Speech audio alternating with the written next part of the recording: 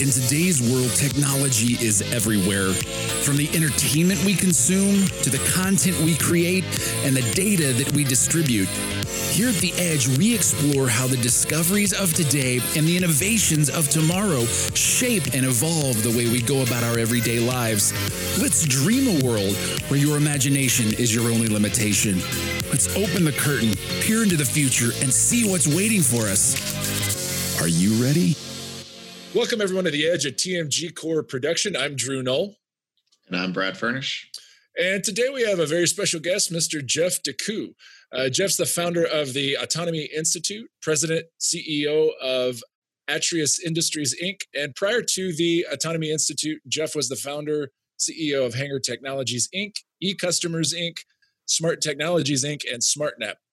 Jeff has raised over $100 million for venture and business operations. With the unprecedented advancement in autonomous system, Atreus was founded to leverage these new innovations to affect massive change across industry. So, Jeff, we appreciate you being here and spending the time with us. Well, I appreciate the time. I look forward to the discussion and go from there. Absolutely. Yeah. So, Jeff, one of the things that we ask all of our guests on the show as a bit of an icebreaker is if you could briefly describe an unexpected moment in your career, whether that be a positive unexpected moment or something more what we would consider a character building moment. It doesn't have to be a real long thing, just a little brief nugget to kind of kick off the conversation and give our listeners a little bit of insight into your career. Well, actually, there's a lot. So to pick one, I'd say the probably the biggest one that's kind of affected me in the last 10 years is the reality that my entire career has always been in enterprise software. And now as the world is transitioning, I am pretty much now becoming very interested and very directly involved with hardware and physical systems. So I think that was a surprise that, if I went back 15 years ago, I would not think that I'd be involved with. But I think it's one that's, many industries are starting to experience now that software is extremely valuable, but sometimes you have to kind of change what you're pursuing to solve big problems. Yeah, no, I think, you're spot on in terms of how the industry is. There's an evolution going on both sides, right? And the importance of both and the flexibility and I really think there's a symbiotic change that's going on in the industry, right? To where those two things they work together to create the advantages that we need to kind of get where we need to be from a technology and just a life sustainability standpoint, right? Hardware is a much more challenging beast. Sure, absolutely. I'd like to, for those of our listeners that aren't familiar with the Autonomy Institute, if you could just give us an overview of what the Autonomy Institute is, what you guys are doing, what the impetus for the founding of that organization was, that'd be great. It was a long journey, but I think the way it's best summarized from many of the government leads that have been involved is the Sematech for autonomy. So a lot of people may not be familiar with Sematech and MCC, but back in the 80s, we're in the United States, there was a strong realization that microelectronics, we were falling behind on several fronts to other countries, and a collaboration between government, academia, and industry had to take on that challenge. And that was to go after semiconductor technology. When we were viewing the technical and really legislative challenges of autonomy, it was understood that it was 10 times, if not 100 times the challenge, and would require an entity to be stood up that really focused on those efforts and really brought together government, academia, and industry to take those challenges on and focus on one core theme, which is a path to commerce. So it's not about creating new standards. It's not about doing some really nice tests. It's about how can we accelerate the path to commerce for these enabling technologies and bring autonomous or semi-autonomous systems into our cities and into our states. So it's a nonprofit organization, but it is going to be focused on heavy investment into creating and developing labs and corridors to allow this new infrastructure to be deployed. Gotcha. Yeah, and I know you guys are down in Austin. Yep. Is that correct? Yeah. And from what I've read and from some of our previous discussions, it seems like Austin is a bit of a hotbed or a really fertile ground for some of that work. So could you describe a little bit about what some of the initiatives or work that you guys, whether it's the Autonomy Institute or Atrius, what are you guys, you mentioned commercializing or getting autonomy to commerce. What are some of those things specifically, if you can talk about those that you guys are working on from a project standpoint? Yeah, I think it really goes to that one of the core themes I wanted to kind of talk about, which is Texas is very well situated to kind of lead the nation on the adoption of many of these technologies, and that comes not down to just Austin. Like up in Dallas, there's over 20 different autonomous mobility or autonomous system, POCs or pilots already underway. Down here in Austin, we spend a tremendous amount of time with the University of Texas that is pretty much at the forefront of a lot of the research and a lot of the testing that's gone into these systems on robotics. And our first deployment will be at a campus called J.J. Pickle Research, which is almost a 500-acre campus in North Austin. That is ideally suited to start testing small autonomous systems within a close to urban environment. But I'd say that the talent pool from Austin and UT have had a lot going for it, but also industry. You have exceptional players that have built up enterprises over the last 30 years here in Austin and spun off many thought leaders when it comes to systems, the advanced systems, especially software that has to be involved with how these technologies become deployable and something that can actually start touching our personal lives on a daily basis. Yeah, that's perfect. And this is a question, and it may sound. It may come off as a bit of an indictment, and that's not the intent. But I think some people, and Brad and I talk about this a lot, just personally, and then it always seems to come up on our podcast recordings of change is hard for people, right? We have as humans, we have a hard-coded DNA trend to staying the same, right? What we're comfortable with, what we know. 100%. And there's a lot of good reasons for that, but at the same time, as we know, in the technology space, in order for us to evolve and to improve, that comes through change. And I think autonomy and autonomous activity and autonomous technology is something that a lot of people are scared of. And I would posit that a lot of that fear is based out of just a lack of knowledge, right? But I'm curious if you could speak to, from an education standpoint or just an overall life standpoint, what are the benefits that, people can experience as a result of an incorporation or development of autonomous technology? Because I think that really helps, people change when they see a benefit to the change, right? So if you could speak a little bit to that, like why would we want to incorporate autonomous technology into a more everyday life scale? It's a great question, number one. It's one that's been thought-provoking for over a decade, because this has been under discussion. I'd say a thought leader that I have been highly, I guess, collaborative and understanding of, it comes from John Hagel, which is one of the thought leaders at Deloitte. If you really look at where autonomy will first break into society, it's going to be the things that everybody's going to want to see it fill the role. It's not about replacing jobs that already exist. It's in most purposes or most cases, the early adoption are going to be jobs that don't exist today and activities that don't exist. So a lot of people say, Uber is going to replace the driver in cars. Yes, but that's not where autonomy is going to break in and start to impact. And I think it's the analogy you could use is if you went back 20 years ago and you asked everybody what was going to be the most deployed autonomous robot in our society today.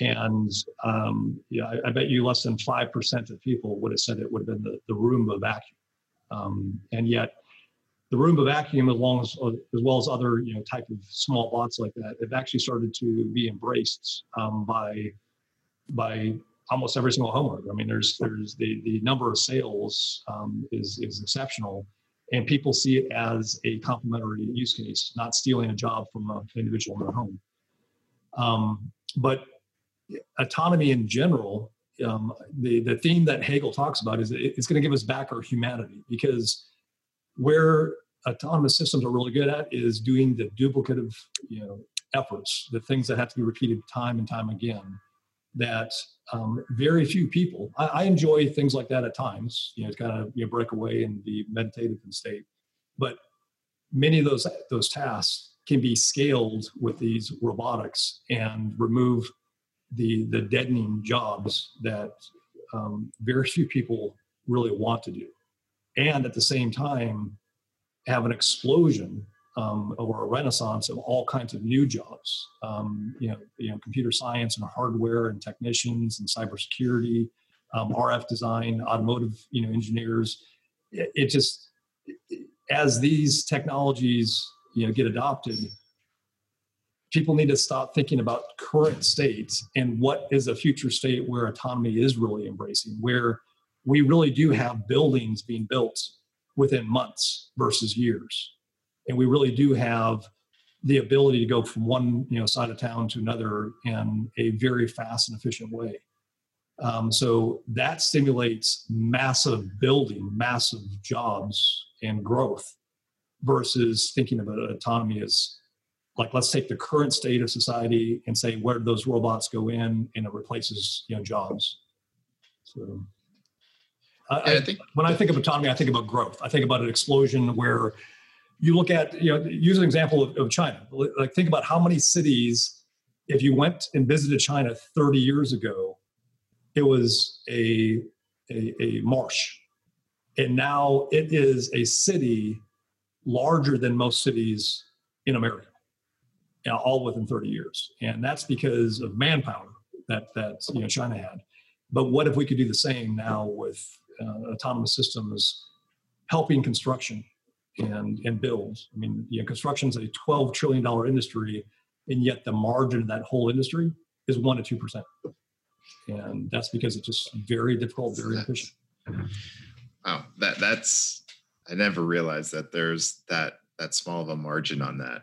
But obviously, you bring up some good points. And from my background, I worked for a company that did a lot of research into a lot of different technology things. And you speak of it being a net job creator, which follows everything that the research is. You attach autonomy next to artificial intelligence and machine learning, and it is a net job creator. But to Drew's point, everybody is afraid of change, and frankly, when the world that we live in today, you say autonomous and robotics and life, and everybody goes, okay, we're gonna think about self-driving cars, some of those things, and people forget about the Roomba vacuum, or could there be an automated system that goes down the streets of Austin or the streets of Dallas after a Saturday night, cleaning up after everybody.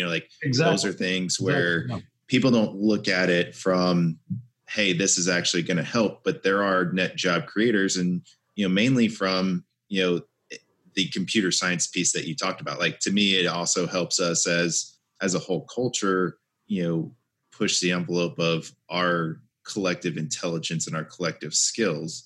Our CEO loves to say that many years ago, the horse and buggy industry was a booming industry, and now look at where we are.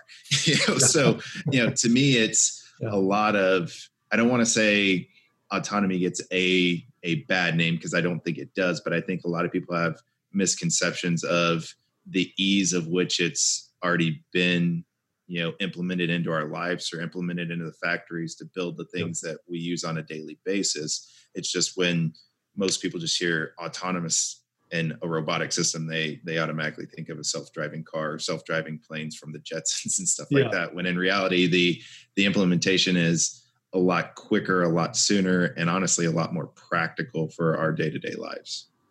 100%. Yeah. There's the initial implementations are going to be ones that I think everybody's going to embrace, fully. And I think the car industry, especially the Ubers and the Lyfts, have done a horrible job communicating autonomy. I mean, they created a culture of people excited about driving and being a Uber and Lyft driver. And then when they go out all these shows, they talk about, hey, we're going to, as fast as possible, replace those people. It was the wrong message, and it's the wrong problem that they're trying to solve. And really, when we talk about any form of autonomous or semi-autonomous, it has to be a net positive in societies that it's being engaged in. And I think the wrong narrative is being magnified too much in the industry. It's kind of like the same thing that's happening with 5G. The story being magnified about 5G is it allows you to download a Netflix video at 2 gigabits per second.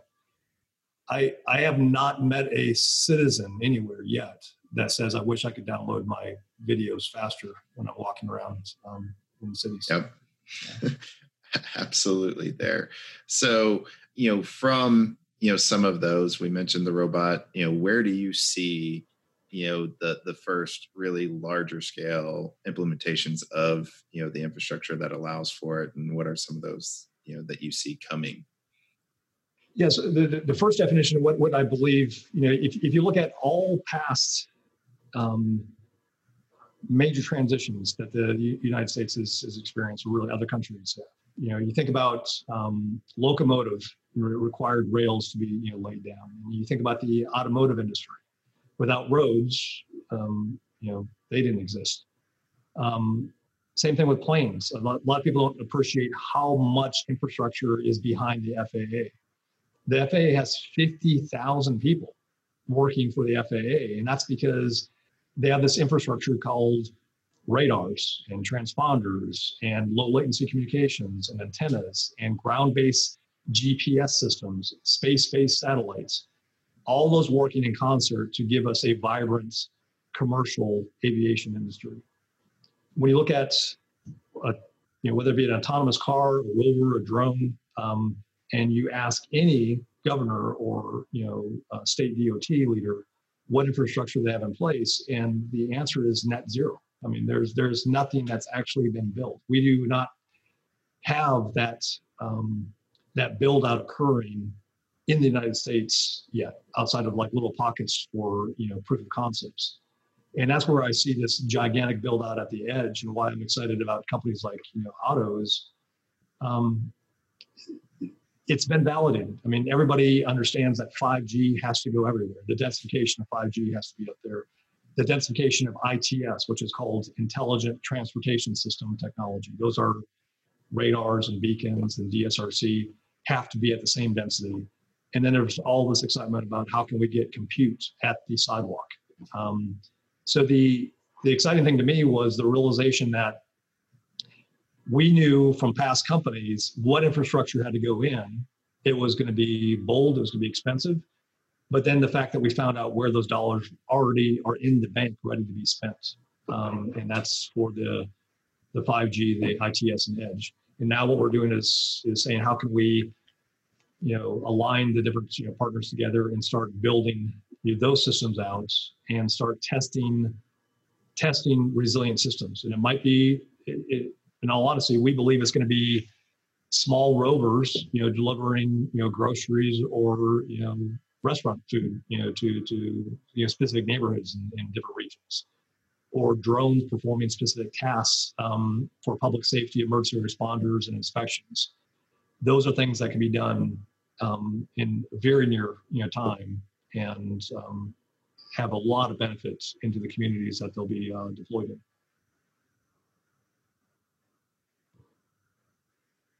So, Jeff, you mentioned the concept of 5G on the edge, needing that compute and connectivity everywhere, essentially, Yeah. right? What are some of the challenges? And obviously, this is something that we address Yep. at DMG.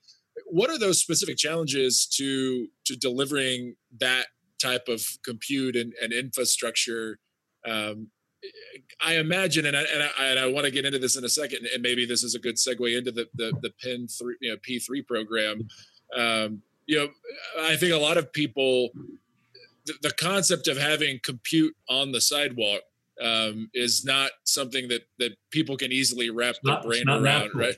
It's Yeah, exactly. And I think that some people, Brad and I, come from, a traditional data center colo background. So people understand that from, here's my compute, or they understand it. We've got an IT closet in the basement or something like that. They kind of understand what that looks like. But from your perspective, how does compute on the edge to the densities and the capacities that you need to really operate autonomy effectively, safely, and securely? What does that look like, and what are some of those barriers that you feel like the industry or us as a society in general have to hurdle? Well, that's a lot of questions all built up. I know. I apologize. So I'm usually the one who does that. I know. So I'll back up. So if you said, what's the barriers get all this technology deployed, whether it be the 5G, radio access networks, and the radars and the lidars and the compute to process all this data. 2 years ago, thinking about thermal management, it wasn't even topic. That was bygone conclusion that's already been addressed. We had no idea until really the beginning of 2019 that was the core issue. How can you get thermal management? So we come back to thermal management on why that became such a paramount item to be tackled, and how it led us to you through several of the partners that you guys have. But the bigger is the challenge, the concept of having massive amounts of compute. Let's just say $30,000 of FPGAs and high performance CPUs sitting on a sidewalk. Everybody thinks that's crazy, and that's my indicator that's what's going to happen. Because usually when you are so contrarian to the industry, you found what's going to happen. Because I spent a lot of time with companies like the Vapor and MicroEdge and all the ones that were like, I was excited about Edge. I was excited about what Edge was, and spent almost over 4 years with the companies that were building these micro data centers at the bottom of cell towers and things like that. But I kept on having the challenge of the sensors, the heavy compute that's required for these devices at the street corner, whether it be the 5G RAN network doing beamforming, or the radar that is actually giving situational awareness of that collective environment, or the lidar that's actually giving you telemetry information. All that gear is actually at the street corner.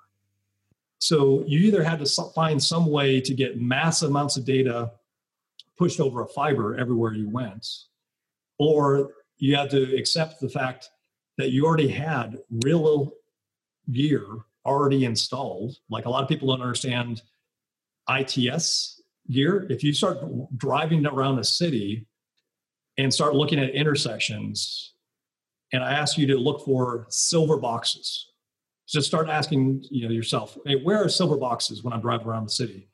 You will discover there are tens of thousands of silver boxes all over our cities. That has massive amounts of compute, primarily old switch gear that's being now transitioned to x86 types of architectures. But that's the reality, is that if the compute that were doing the traffic management, all those other systems were already there, why not just look at it of solving how can we get a huge level of compute at the same place, and now start pulling all those technologies into a single instantiation. And that's what led to the over 50 partners that were involved, led to the formation of what's called a public infrastructure network node. which is a combination of how can you build a new asset class that houses not only the sensors for ITS and the 5G gear, but also can contain 20 kilowatts of compute to allow all these exciting, sophisticated applications that we love talking about for the last 5 years, the AR, the VR, the gaming, the ads, to start happening. Our first instantiation of why that technology is there is to support intelligent cities and semi-autonomous applications, but then it pretty much opens the door for all those other exciting things we've been hearing about for, like I said, 5 to 10 years. Yeah, no, I that's the exciting part for us, from a compute standpoint, because I think what you guys are doing and what we're doing obviously dovetail brilliantly, right? Yeah, absolutely. And I think that as we start to educate and really just expose people to the fact that, and this is one of the exciting things for us, on the Edge podcast, is that everybody that we talk to has a different perspective, a definition of what Edge is, right? We'll talk. Yeah, exactly right. That's right. Yeah, for some it is, and then even some, it's a step back further of, well, my primary data center deployments are, or they're NFL cities, and Edge is I'm gonna put a data center, in, I don't know, Carlsbad, New Mexico, and that's Edge for me, right? Or something like that. Is Carlsbad, New Mexico? Yeah, it is. All right, sorry, my geography's off. Yeah. But so it's fun to have these conversations, because as we continue to push what Edge can be, that definition is an ever evolving concept, right? Because as we start to develop these types of initiatives where where data is a ubiquitous concept and it's everywhere, right? Then what we can do with that data really is for me is a really exciting thing. And Brad will tell you, from a new innovative technology standpoint, I tend to be the old man screaming at kids to get off my lawn, simply, and not for sake of a disbelief in the technology. I'm just old and stuck in my ways, and I'm a 90-year-old soul stuck in a 36-year-old's body. But it's really exciting when you start to be able to have those conversations of what if. I love the if I had a magic wand and I could make technology and life integrate and do whatever I want it to, what would I do? Right. And we're starting to close that gap, I believe, with autonomous technologies, edge, compute, data center technologies like Otto and what we're doing at TMG Core. That gap between what is possible and what I would love to be possible is getting a lot smaller. And that's a really cool thing to see, especially as we, cultivate these types of partnerships, and really just start pushing and thinking outside the box. And I think autonomous, technology, to your point, really enables that type of imagination. It does. And so, going the way I look at it is it's the industry kind of operates in waves, because I mean, if you go back to the early days of the internet, I remember having battles with CEOs and CIOs that their internet strategy was opening up ports on their mainframe. So that was their strategy. So that was, and of course, what happened is we went from mainframe to pushing a huge amount to client server on PCs. And then that moved to the web and cloud, it's kind of like all fused together, but let's just say it moved to cloud. Cloud then dispersed into a lot more about regional data centers. And then it moved to phone. The phone became extremely powerful and had a lot of apps explode on it. And where that's kind of like the PC, like all the apps exploded on the PC and then kind of moved to the web. Then it exploded on the mobile device, and now it's going to move to the edge. And when you put it that way, you think about every system, whether it be the electrical grid or the water or telecommunications, it always disperses out in stronger and stronger branches. And it doesn't make sense that if edge is to exist, why would it be at just 5 data centers that happen to be in Austin? It makes no logical reason, because you're not going to be able to assess or basically support all these incredible applications that we're talking about that really require low latency. And when you talk about autonomy, if a human does not get a response in 100 milliseconds or 50 milliseconds or 20 milliseconds, we don't know any better. I mean, it's unless we're doing AR, VR.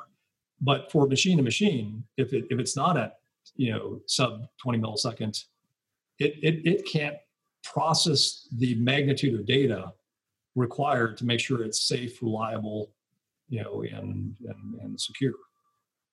So I think it's I would say that we wrestled with the concept of having the pins dispersed across sidewalks, across cities and suburban areas. But now that we spent a lot of time with urban planners, U.S. government agencies, with the cities, with the municipalities, the state agencies, the DOTs, it became crystal clear. That's exactly what's going to happen. In fact, on the transportation side, they're already looking at how can they get what they call RSUs, roadside units, deployed at a greater density. Surprisingly, it's the same density as 5G. And when you look at marrying, once again, you marry these 3 things together, you not only solve for how can it be deployed at a faster clip, but also how the money gets shifted around to actually support a mass adoption of technology across the U.S. Oh, that's awesome. And you bring up some good points. And, I have tons and tons of questions I just love to pick your brain on that I'm not going to roll through 50 of them. Yeah. But, what also Drew won't tell you is, as much as he loves the automation and the AI piece, and it would be cool if, it also scares him. And he refrained from saying that. So I'm going to call him out and say that he's scared of that. But I'm not going to go from somebody. I like to control things. I like to control things. I'm not going to go from somebody who's scared per se. And obviously, I think we're all in agreement. The world that we're in, we want to push for these things. We want to do this. So, we're all about the enablement of how do we implement technology and make life easier and all things that we've already talked about. But from the, kind of playing a little bit of a devil's advocate from a skeptic perspective, you have the folks who first saw electric cars, not that that's autonomous, but electric cars went, well, I don't want to get an electric car because, the battery only lasts 150, 200, 300 miles. Where am I going to charge the thing? And, what if I have to drive between Austin and Kansas City or whatever? And, the answer is there's obviously ways, and people have thought about that. But from an autonomous system perspective, and I had read an article the other day where, from the skeptic perspective, we're talking about urban areas and having radar and LiDAR and having compute on the sidewalks. Now, how do we answer the question, or where are we going? Because I'm sure you've thought about it. You guys have had conversations about it. But once you get outside of that urban area, for a potential autonomous system or robotic, system to go beyond that, what is the next step there? How is that, in your opinion, going to be solved if, say I want to take, an automated drone and fly it out in the woods and just, hook it with some artificial intelligence that I'm not smart enough to program myself. But, how would that be connected, and how would that fall back is just, kind of a bad example. Yeah, no. And so I think there's that's the same challenge that 5G has, and some of the other carriers, about how can they get spectrum in a lot of these disparate locations. But it might be good for me to clarify too, where when we call it the Autonomy Institute. So I mean the moonshot is autonomy, but for the next decade, we're not. I'm not a believer in level 5 autonomous cars. I think it's a fool's errand. And if you look at any of the data, it's clear that it's a fool's errand. I mean, the U.S. government's not even going to allow something truly autonomous, where it's actually doing its own actions from one place to another into our society without infrastructure that it can be communicating to and collaborating. When you start looking at it, that way, you realize that the next decade is about how can you leverage the level 3 autonomy or level 3 autonomous systems as they exist today with infrastructure can allow repeated tasks and really robust activities to be commercially viable. But it's not artificial intelligence. It's not like the car is making all the decisions and determining the best path to get from one place to another. It's basically, I just go back to a lot of people think that they're autonomous. I mean, the human being is very, very programmed. And people do not look at themselves that way, but every human outside of the spirit walkers over in Tibet they have very deep grooves of programming on how they operate their day-to-day activities. If we look at autonomy that way, then I think it's a lot more comforting to people to see it and embrace it and say, okay, and then that way, it's not like we're giving full control over something to go off and do certain tasks. But going back to the point about the real remote locations, I mean, we're now talking to several groups out of Washington D.C. about how can this new infrastructure stimulate a $20 billion or $100 billion national build out like we did with the interstate highway system, because whatever country leads with getting this type of system, because 5G, once again, is not about downloading videos faster, and it's not about getting Twitter feeds and social media to you faster. It's about enabling many, many new industries that are not possible today because of the current network. And when you look at ITS technology rollout and the edge computing and what edge computing can do, then a national build out and being the first in the world to actually have these sophisticated systems out is going to have a massive impact on productivity in the nation. Massive.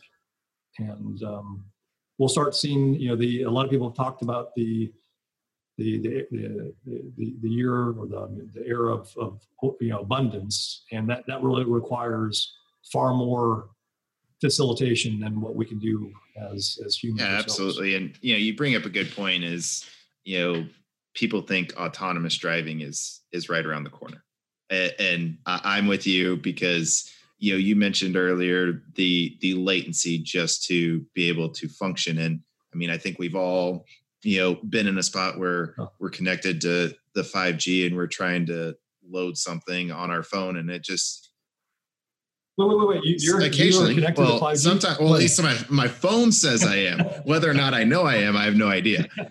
But we all get the buffering, the circle, and I look at it from the standpoint of, we can pretty much take our phones anywhere in the world and they work.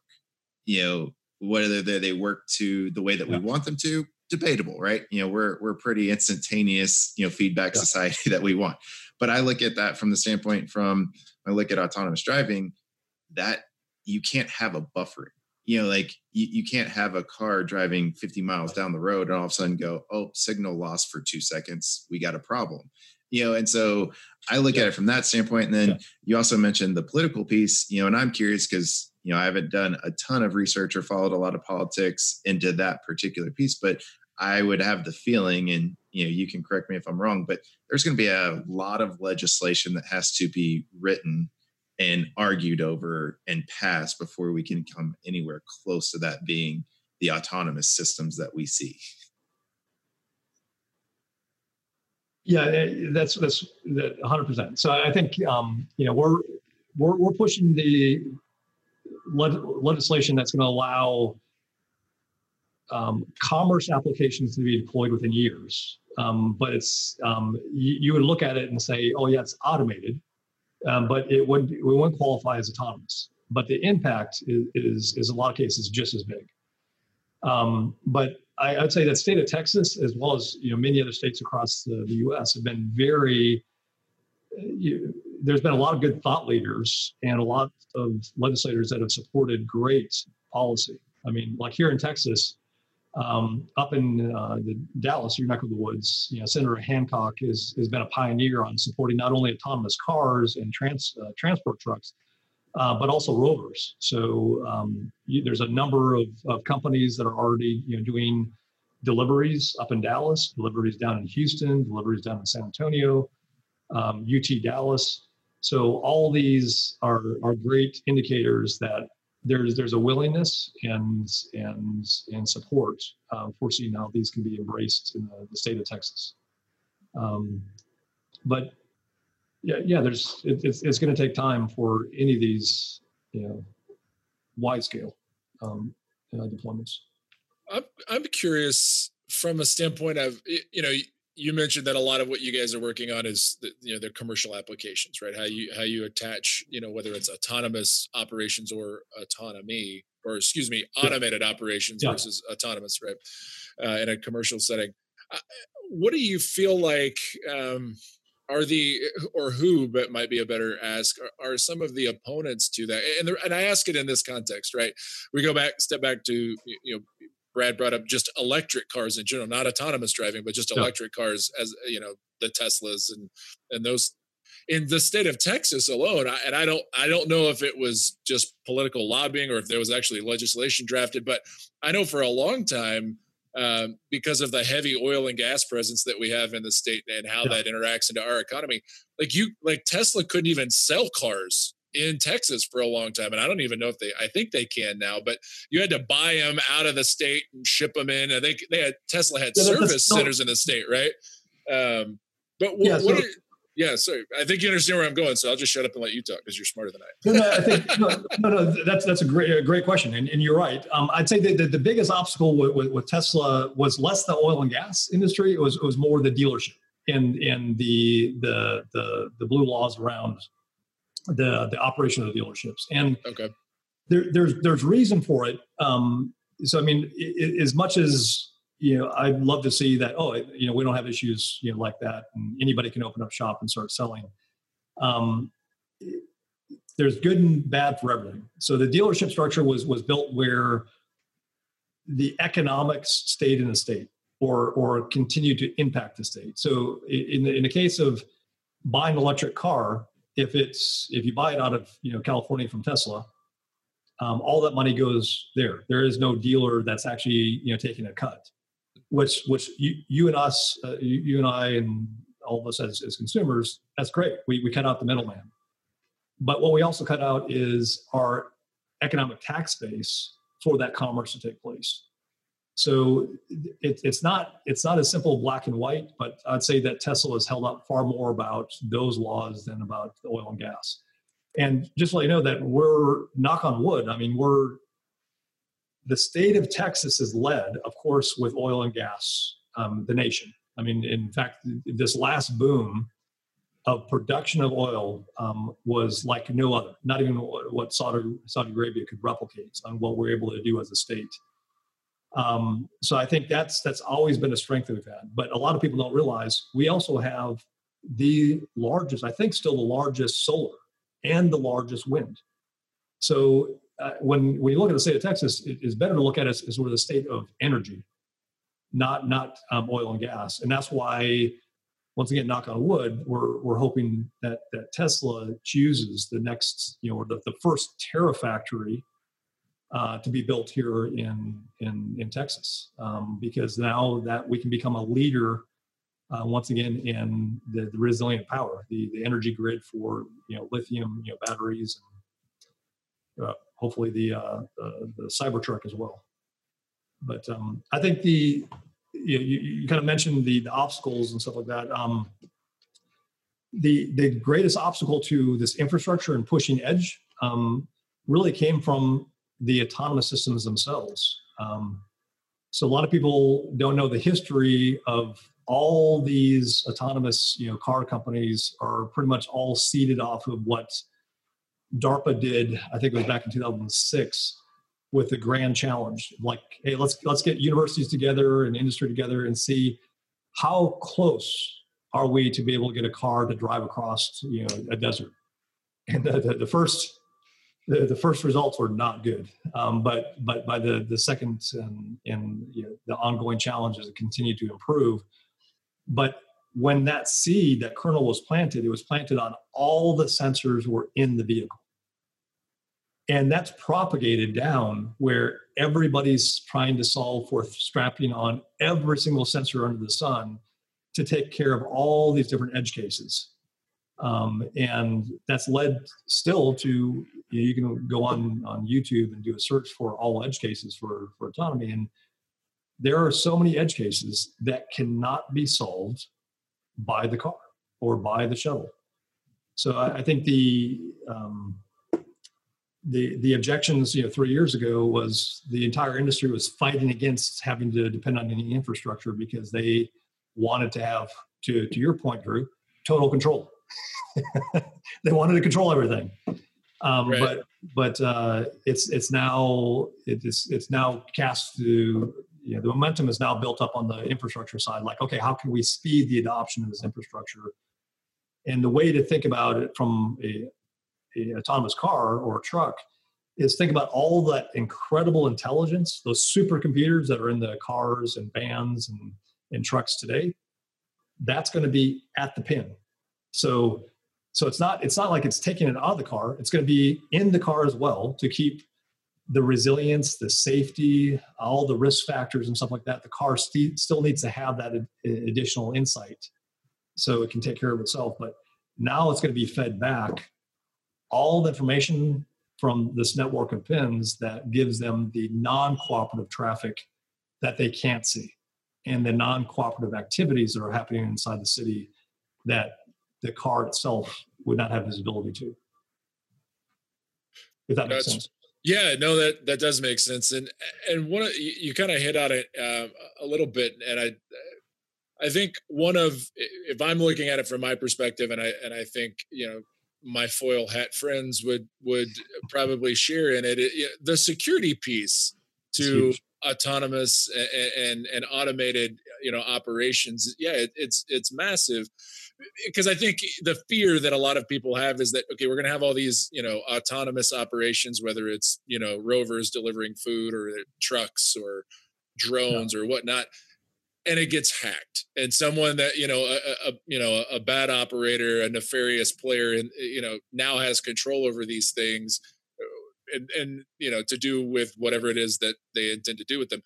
So from your perspective, how is security being addressed? I'd be curious, both kind of at a macro level, but specifically in the projects that the PIN project and some of the other things that you guys are involved in.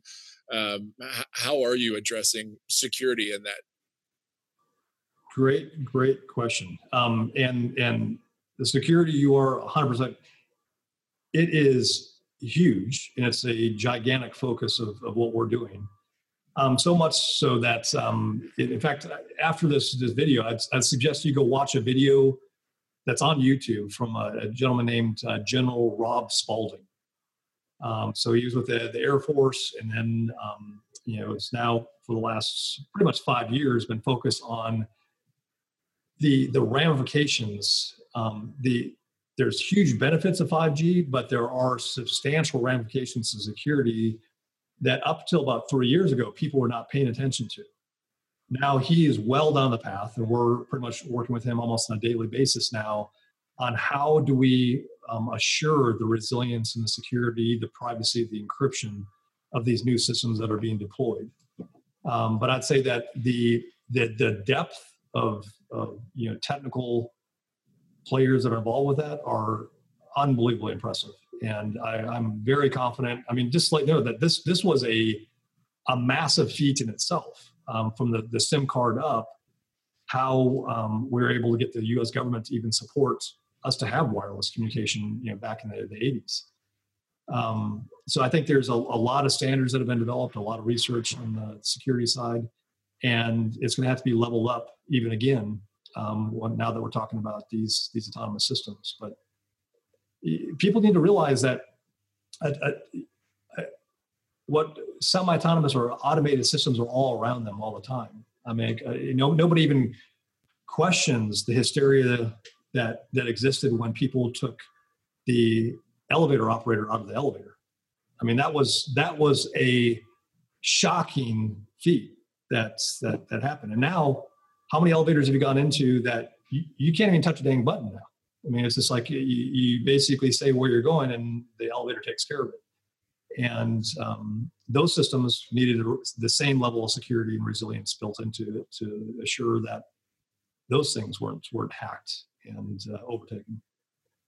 Yeah, no, that's, and when you say that, I'm just kind of trying to rack my brain into thinking through, but you're right. I mean, we're surrounded by, whether it's automated or autonomous systems constantly, and we just don't know about it because they've been integrated in a way, to your point, that's beneficial. It improves people's lives in a non-threatening way. Like, the elevator example, I didn't even think about the elevator as being an automated system, but it is, even if it's an old elevator and I'm pushing a button, right? There's an automation that goes, oh, he pushed floor 11.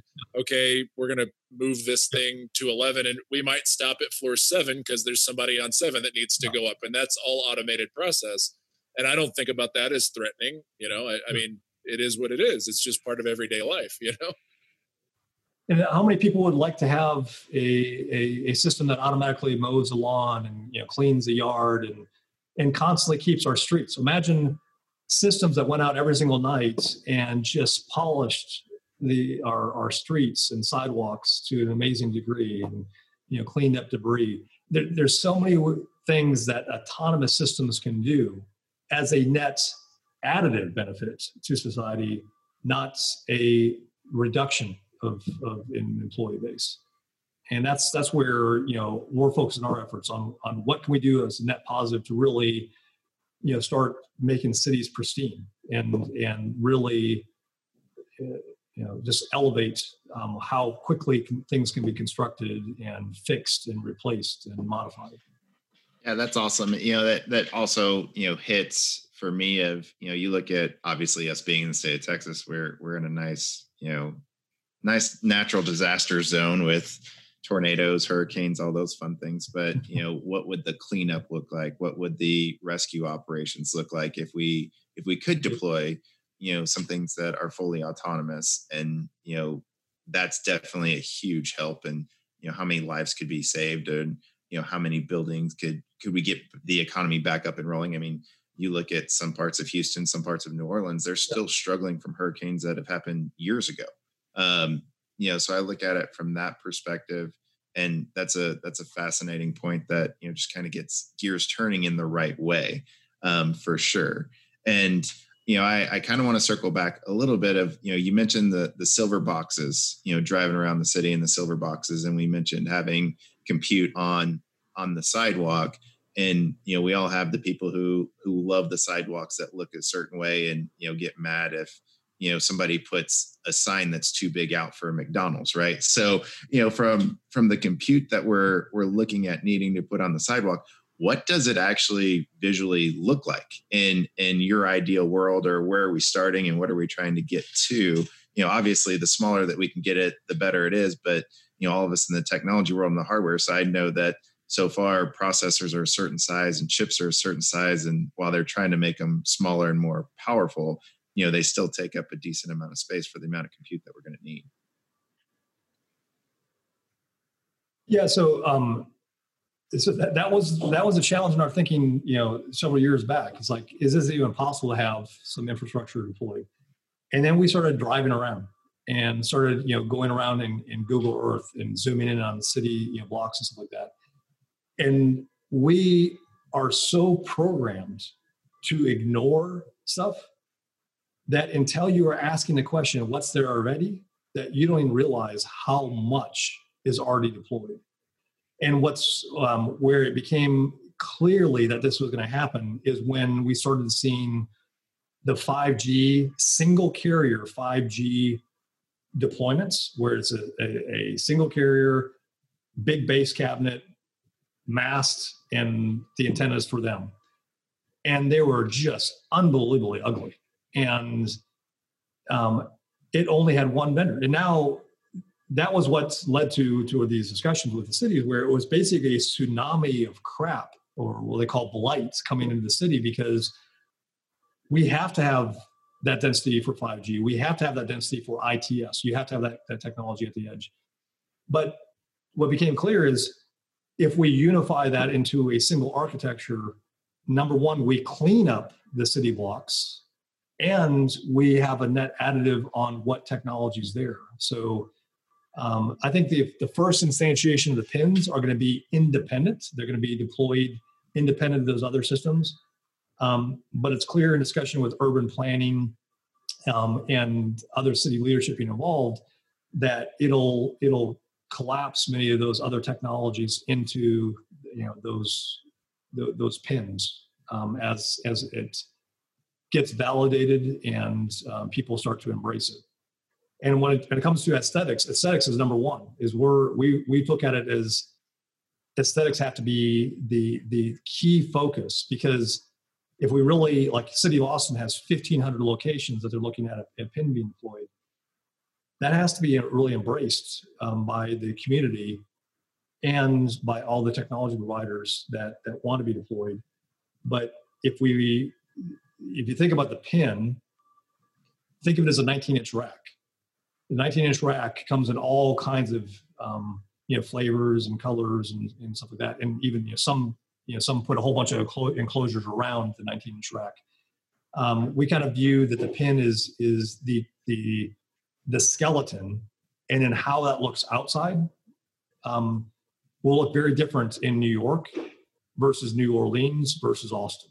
And that's the flexibility they have when we unify this architecture together. Awesome. To me, it's also fascinating because, as Drew mentioned, we live in, or have a background from a colo world. So, people complain about the amount of space and the amount of power that data centers take up. But yet, I know right down the road from my house, Facebook has a huge one, but 99% of the people that I know have no idea that they're driving by a Facebook data center. So to me, it's fun to think about, from a future perspective of walking down a neighborhood block and seeing something that, to your point, you may not even register, but actually knowing what's going on inside of it, to me, is fascinating.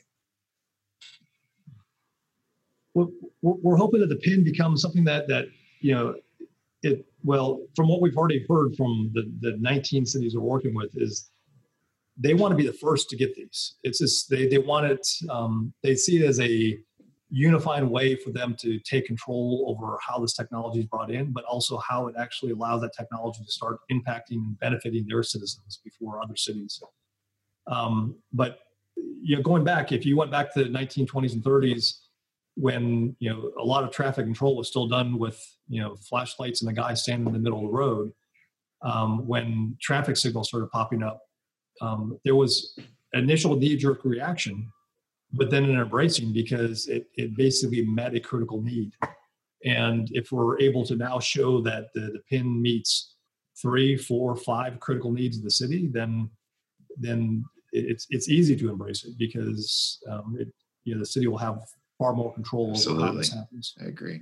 Yeah, which you kind of hit on a little bit. I'm curious what your thought on the implementation of the PIN technology and then all of the autonomous behind it. Do you feel like it's going to be, Austin adopts it and kind of proves out as a test case, and then it's just an explosion across multiple cities across the country, the world? Or do you feel like this is going to be more of a domino thing, that one city takes it down, then another and a couple? And, what's your vision or your prediction, I guess, for how this type of technology and systems, because it really is a holistic infrastructure system.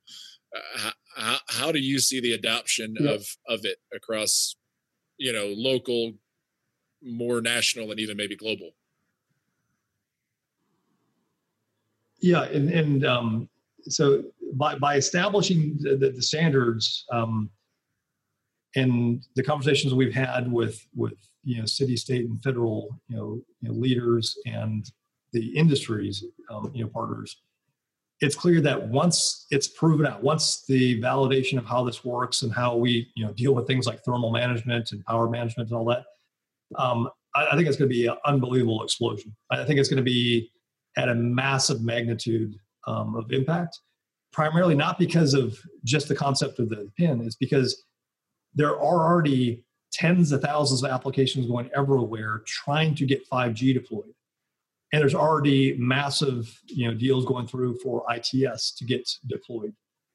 And then, of course, the edge compute guys, the Amazons and Googles and Microsofts are looking at how can they get, they're still in that quandary, like what is really edge to us, and a lot of them are already embraced, like Amazon and Azure. They're already built individual units that are going to customer sites to deploy, and I think that's a portion of edge, and I validate that. But when we're talking about intermingling of city services, intelligent and autonomous cities, that doesn't land at a building. It doesn't land at an office complex. It lands at the city's easement. And that's where we believe once it's proven, I think there's going to be an explosion of construction in every single state. All these companies that have been specializing in 5G deployment are also going to be overwhelmed with work and have to hire like mad to keep up with the deployments. And that's why we spent a lot of time understanding what tractors, what trucks, what investigation technology, like even ground penetrating radar to quickly assess where the pin would be placed, how the volt would be put in, how the pins would be installed by a single truck showing up at site versus multiple trucks.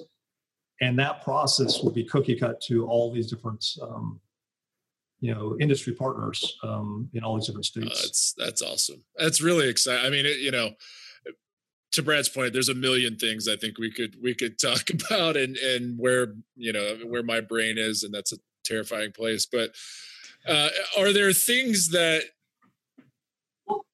actually like to that terrifying place? So I just want to use an example. So you talk about like Houston getting hit by the flood, by the hurricane and the flood and stuff like that. So a lot of people know that the state of Texas is kind of like the world leader when it comes to emergency response. And so Chief Nim Kidd, which leads that group, was put in charge, by Governor Abbott.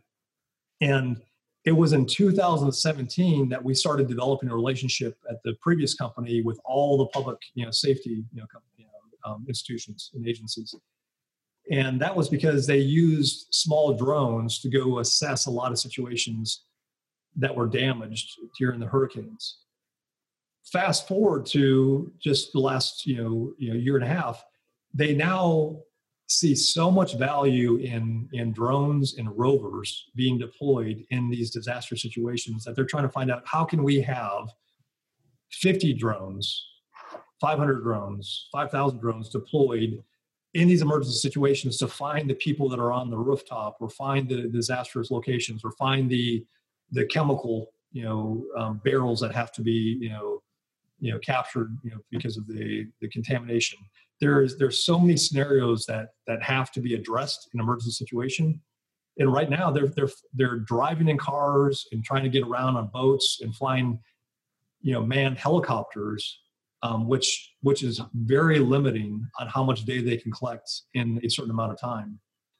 If you arm them with all of a sudden the data being flooded in from all these active mobile sensors flying everywhere and giving them a clear picture, situational awareness, it allows them to rescue people faster. It allows them to get containment around disaster situations faster. It allows them to make better and faster assessments. And that's highly impactful to everybody. I don't think there's a single person that's going to argue with that application of autonomy or semi-autonomous.